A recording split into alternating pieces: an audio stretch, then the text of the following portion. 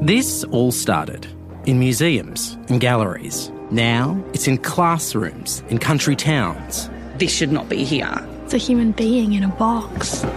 This is the stuff of empires. There is a great betrayal. We're not slaves, we're African. It's the stuff the British stole. I just don't believe that. It just does not stand up.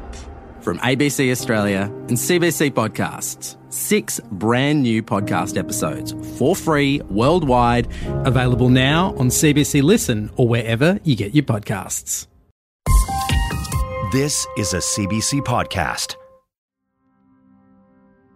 On May 9th, Ferdinand Marcos Jr., also known as Bongbong Marcos, won the presidential election in the Philippines. And after we vote, we go here to support and wait for the result. And now we won 20 million plus votes for BBM. His vice president is Sara Duterte, the daughter of outgoing President Rodrigo Duterte. Marcos Duterte, Marcos Duterte, Marcos Duterte. Masagot ang alyansa alang sa likod na Pilipinas. Marcos Duterte. Marcos Jr. is the son of former dictator Ferdinand Marcos Sr., and this landslide win is an extraordinary comeback for the family. They were ousted in a people's uprising in 1986 and forced to flee to the U.S. Marcos Sr. and his wife, Imelda Marcos, were accused of stealing billions of dollars from the country, of violently cracking down on dissent, and detaining and torturing thousands of Filipinos. And this week's victory comes after decades of rebranding.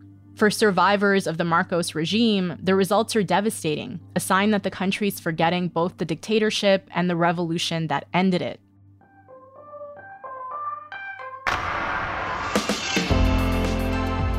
This week, I'm talking to Bonifacio Ilagan. He's a filmmaker, playwright, and was a member of the anti-Marcos Sr. resistance. He was detained and tortured for 2 years for his opposition.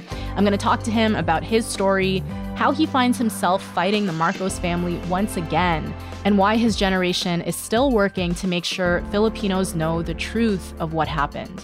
And a warning, some of the details you'll hear are graphic and disturbing.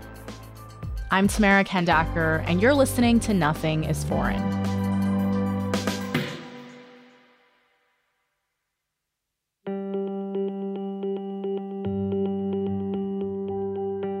Bonifacio, thank you so much for joining us. I wanted to start with your thoughts and reaction to the election of Ferdinand Marcos Jr.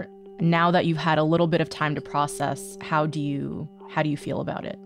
It's unbelievable.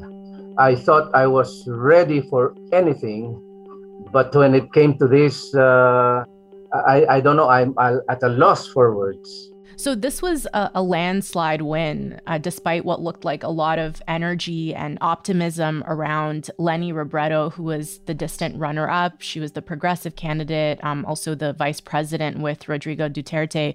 What's happening on the ground right now since the election? The protest movement has started. This morning, the youth and the students marched to the Commission on Elections in downtown Manila. They are camping out in a public square in Manila together with peasant organizations and urban poor organizations. Mm-hmm. And hope to stay put for as long as it is needed. Never again! Never again to martial law! People here have not conceded. I don't think they will ever concede. I want to give our listeners a sense of what a big deal this is. I think a lot of our listeners might not know anything about the Marcos Sr. dictatorship. This was the father of Marcos Jr., who just became president. But you're someone who lived through it. And in the lead up to the election, there were a lot of conflicting narratives in the Philippines about what that time was like. But I wonder if we can just start by setting the record straight a little bit. What was life like for most Filipinos under Marcos Sr. from what you remember? Contrary to what the son of the dictator is saying now, those years were not the golden years. In fact, Filipinos suffered much. There was widespread impoverishment, social services were lacking, and graft and corruption characterized governance, to the point that in mid-1975, government did encourage Filipinos, especially those who were unemployed, to go out of the country and seek the proverbial greener pastures abroad. And this was the government's approach while Ferdinand Marcos Sr. and his wife Imelda, who was also a really powerful political force in the Philippines, they were notorious for living a very lavish lifestyle, right? Having these extravagant palace parties. Imelda Marcos famously had a collection of 3,000 pairs of shoes. It's about the shoes. Imelda says that it is an exaggeration. It's not 3,000 pairs. It's only 2,775. Oh, okay. As First Lady, I have to practically flaunt love and beauty so that the 50 million Filipinos will see what is to love and what is to positively feel and what is perfection. It is part of my commitment, I suppose. I've always claimed to be some kind of a soldier for beauty and a soldier for love. Yes, there was a big contrast. The Marxists were wallowing in wealth while the population was living in utter hunger and deprivation. And that was the reason, in fact, why I was drawn into the movement that eventually defined my life. Workers were going on strike, the urban poor were begging in the streets, the peasants had no land to till that they could call their own. So first it was academic curiosity, and then eventually I got attracted to join organizations. What kind of political activity were you involved in? What exactly were you doing around that time? Well, we got into organizing students, out of school youth, all sectors. And we went out to the streets. We marched because we thought we had to do that to tell our people and the world about what's happening in the Philippines. And we particularly targeted Ferdinand Marcos Sr. That was 1969 and 1970. By 1970, the movement had really erupted into one big movement. So this movement is growing, and then Marcos declares martial law in 1972. He said it was in response to the threat posed by the Communist Party and a Muslim independence movement. I have received hundreds and hundreds of telegrams from all corners of the Philippines congratulating you, and incidentally me, for the proclamation of martial law, for the sudden cessation of anarchy and of criminality throughout the land. And the military then did his bidding for about a decade. And during his dictatorship, there were around 70,000 people who were detained, 34,000 people who were tortured, over 3,000 killed, according to Amnesty International. And you were one of the people who was detained and tortured. Tell me about what happened to you. I had joined the resistance movement, the underground, even before Marcos Sr. declared martial law. I was into media work because the media was heavily censored. We came out with alternative publications. And in 1974, the military intelligence got wind of our whereabouts and raided the house that we were staying in. That was, I experienced torture for most of my stay in prison. What kind of conditions were you kept in? What did they want to know from you? The torture was brutal. We were dehumanized. They impressed upon us that they could kill us. I was 23. They wanted me to tell on my comrades. They wanted me to decode the documents that they exist from me, identify pictures, Mm-hmm. And so when I refused, they did all sorts of torture. They punched me, they slapped me, they kicked me, they inserted bullets between the fingers of my hands and squeezed my hand so tightly that I thought my bones would crack. They applied hot iron to the soles of my feet. Wow. They also asked me to put down my trousers and underwear and inserted a stick through my penis. In the course of the torture, I more often than not cried and pleaded with them. And I would exclaim and call God. And they would laugh and said, "Why are you calling God? Are you not a communist?" Communists do not believe in God. That's horrifying and really hard to hear. I can't imagine how hard it is for you to talk about these details, so I really appreciate you being so open.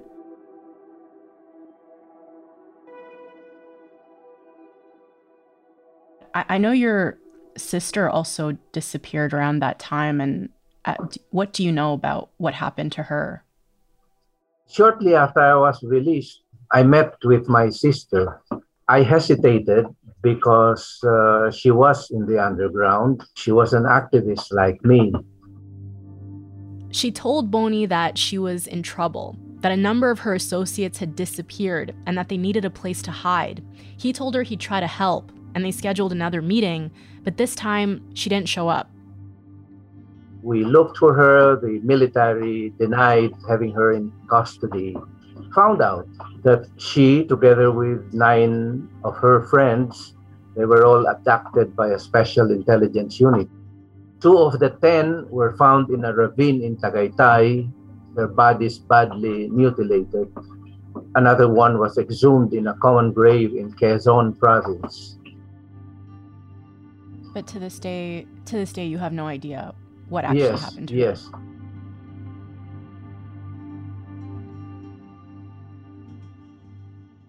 Despite the danger that came with pushing back against the Marcos regime, the detentions, torture, and killings, the movement Boni was part of kept growing through to the 1980s. The Marcoses could no longer cover up what was happening in the Philippines. There was poverty all around, and people were feeling the crunch and starting to voice out their sentiments. Martial law illegalized worker strikes. The workers went on strike nevertheless. Little by little, Filipinos learned how to resist. The civil unrest in the Philippines also started to get a lot of attention in the foreign press. There's been another riot in the Philippines. It started when about 1,000 people gathered in the streets of Manila for a protest march. Police ordered them. And the President Marcos, was very sensitive to criticisms. And one day, a foreign journalist asked President Marcos if he still had the support of the people. Of course, in his usual braggadocio, he said, "Of course, I have always had the support of the people. In fact, right now, I am going to declare a snap election." Filipinos are not known to be good losers. They're always our great losers. They never concede. But in this particular matter, Ted, I am so certain of victory. The snap election of 1986 was between Marcos and Cory Aquino. She was the widow of Ninoy Aquino, an opposition politician who had been assassinated 3 years earlier. And Marcos won, but international observers said that there had been widespread fraud by Marcos supporters, and 30 of the workers at the vote counting agency walked out. They accused the government of rigging the vote in Marcos' favor. From that time on, there was no way but for the Marcos dictatorship to slowly but surely crumble. There were senior members of the army that rebelled against him as well, right? Which was kind of the straw that broke the camel's back. Yes, even the military knew that everything was going bad. They thought they could manage a coup, a mutiny, but Marcos got wind of the plot.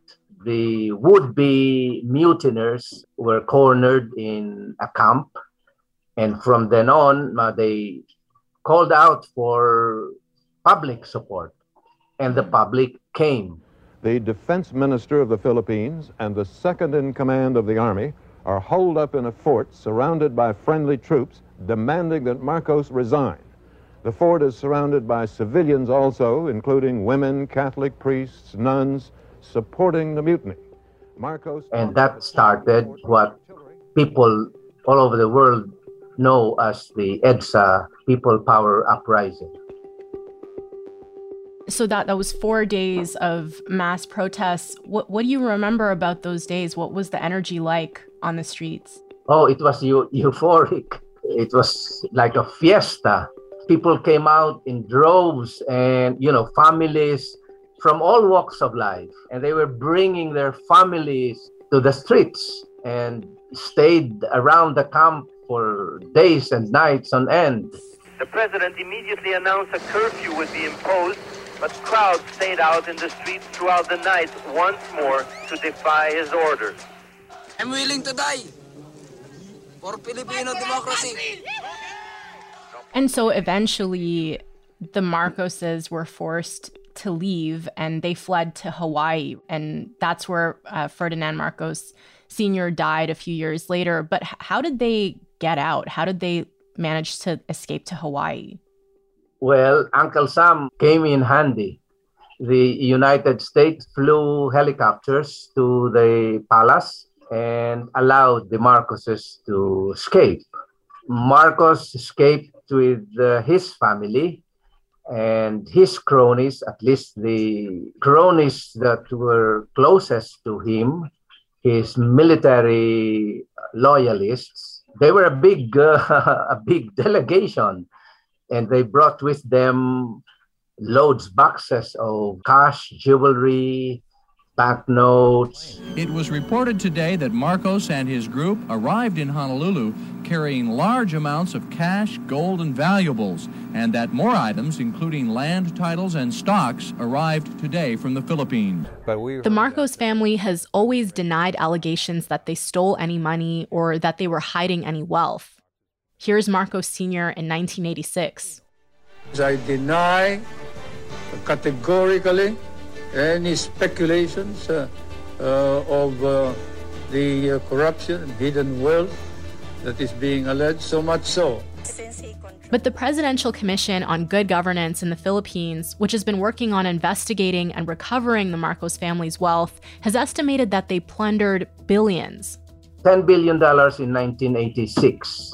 And in 2003, our Supreme Court decided that the legitimate income of the spouses Imelda and Ferdinand Marcos was only $304,000. That's unbelievable.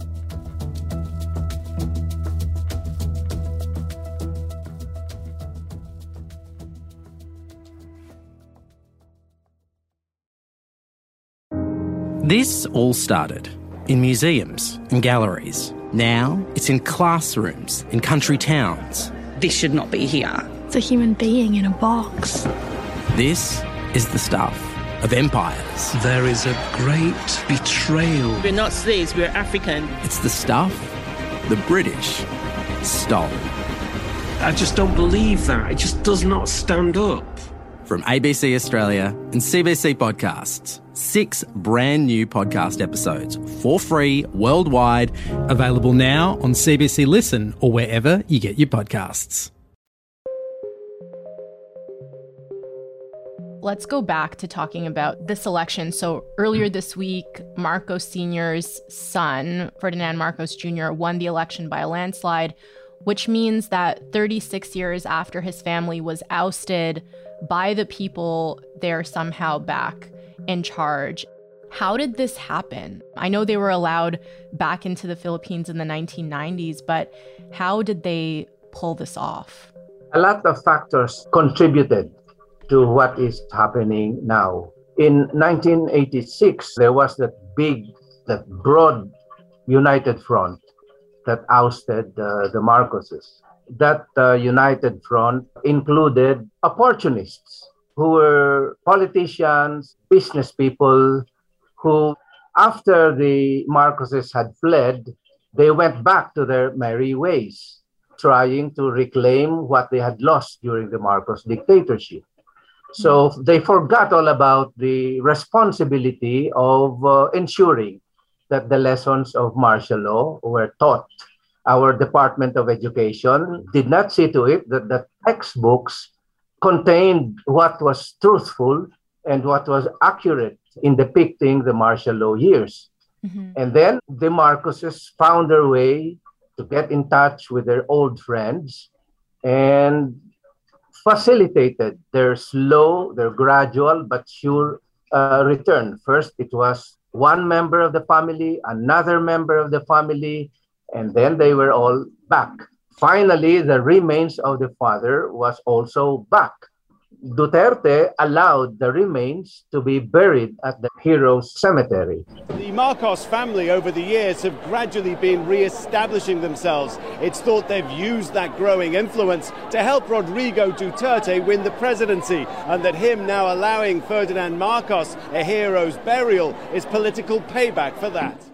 The Marcoses were not only able to go back to the Philippines, but were able to run for public offices. The Filipinos were very merciful, allowed them to go back to run for public offices. And I know in recent years, they've been super active on social media and working to rebrand themselves and their family's legacy. What have they been saying? You touched on this earlier, but what have they been saying? And what are some of the ways that history is being rewritten on social media? They use social media to the max to circulate their false narratives, their lies. They sensationalized their stories and made it look like they were the victims and made it look like what they were trying to tell now were incidents that the people did not know because media hid everything. So if you look at social media platforms like Facebook, Twitter, and YouTube, they're flooded with pro-Marcos content. And a lot of it counters well-substantiated allegations against the Marcos Sr. dictatorship. For example, denials that he ever stole money from the Philippines and claims that the Marcos family inherited wealth that's going to be redistributed. On April 9, 1973, Marcos said, "My earthly goods have been placed in the custody and for the disposition of the Marcos Foundation, dedicated to the welfare of the Filipino people." Claims that he presided over a really prosperous period for the country.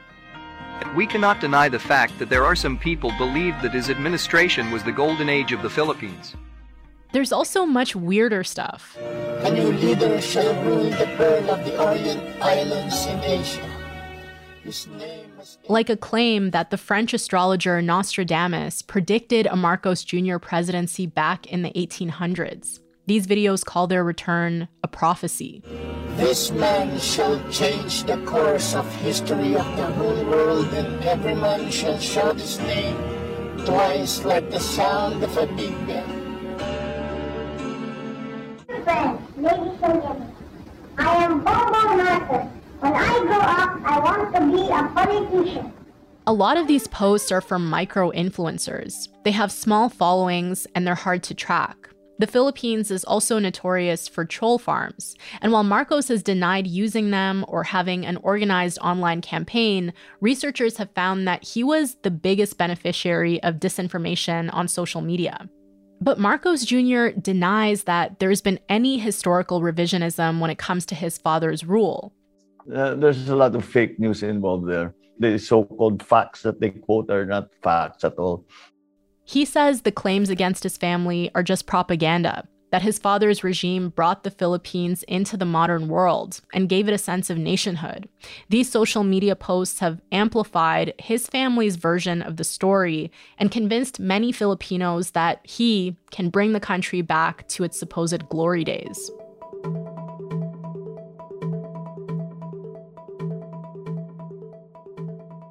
We did a lot of digging through the social media in preparation for this episode, and some of the stuff that you see is, this idea that they were unfairly maligned, that they were the victims, that the history of killings and torture and disappearances were exaggerated, and this idea that they presided over a golden age in the Philippines. And if you look through the posts, it really seems like a lot of people believe the Marcoses' version of the story.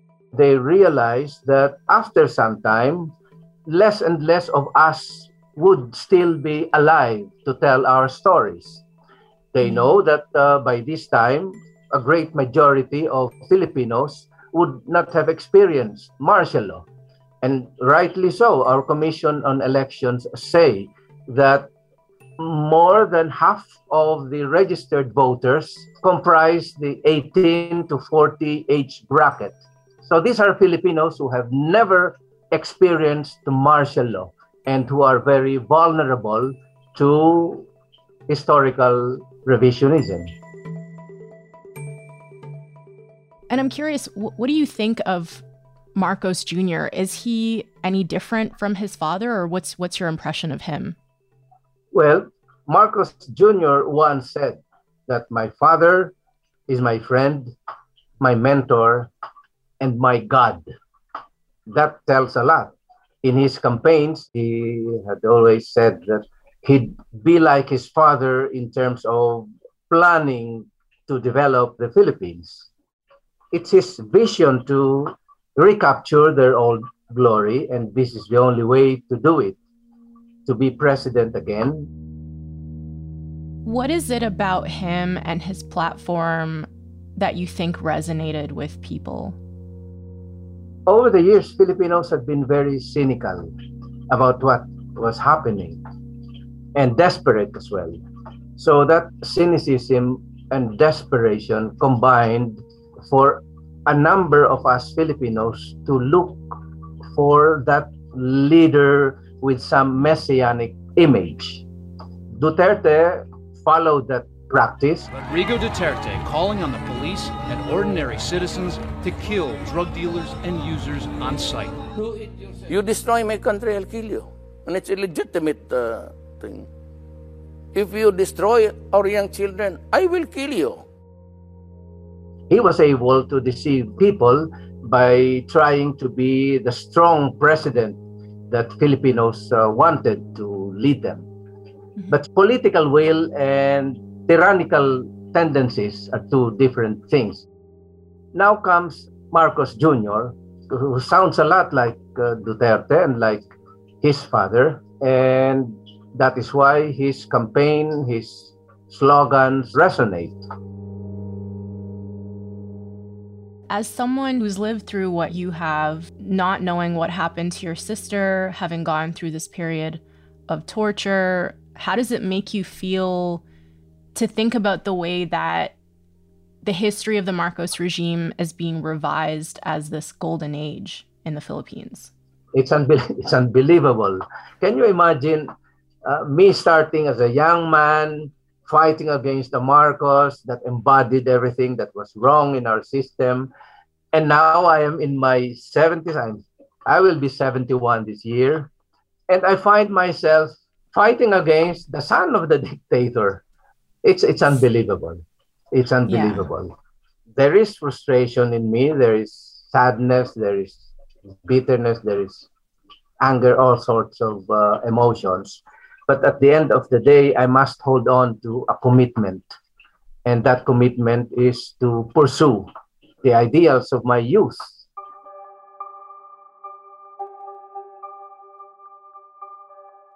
What do you think is the significance of this election? What does it tell you about this political moment in the Philippines? The election that has just transpired is the most consequential election after 1986. I see the past and the present meeting up. So the past is embodied, personified by the son of the dictator, and the present is personified by the daughter of the tyrant, who is Duterte. And she's going to be the vice president. And she's going to be the vice president. But you're still working. I wonder what gives you hope at this point. I've seen the best of my friends suffer and die for our cause. I think the best way to remember them, to pay tribute to them, is to proceed, to continue the movement for which they had sacrificed their lives. A lot of things have changed in the Philippines, but the power relations have remained. Then and now, it is only a few who continue to lord it over the vast majority of our people. I am a writer, I am an artist, I write theater, I direct plays, and I think the best work of art that I could do is the creation of a society that is free, democratic, and progressive, that our people deserve.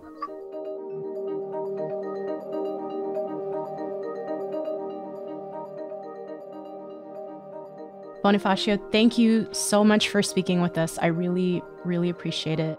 Thank you so much.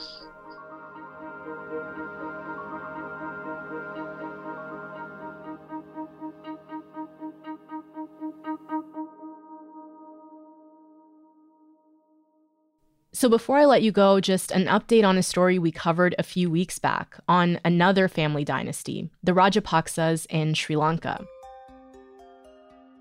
Sri Lanka is in the middle of a severe economic crisis, and for weeks now, protesters have been calling on them to resign. This week, Prime Minister Mahinda Rajapaksa finally did. That still leaves his younger brother, President Gotabaya Rajapaksa, as the most powerful person in Sri Lanka. And even with this resignation, there's no sign that the protests are dying down. If you haven't listened to that episode, you can find it in our feed. It's called United and Protests, Sri Lankans Fight a Political Dynasty, and it was published on April 15th.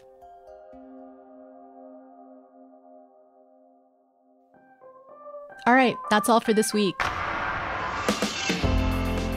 You've been listening to Nothing is Foreign. Our producer is Joyita Shengupta. Our sound designer is Graham McDonald. And our showrunner is Adrian Chung. Nothing is Foreign is a co-production of CBC News and CBC Podcasts. Willow Smith is our senior producer, and Nick McCabe-Locos is our executive producer. Our theme music is by Joseph Shabison. If you liked this episode and you want to help new listeners find the show, please take a second to rate and review us wherever you're listening. You can also find us on Facebook, Twitter, and Instagram at CBC Podcasts. I'm Tamara Kandaker. Thank you so much for listening, and I will talk to you back here next week.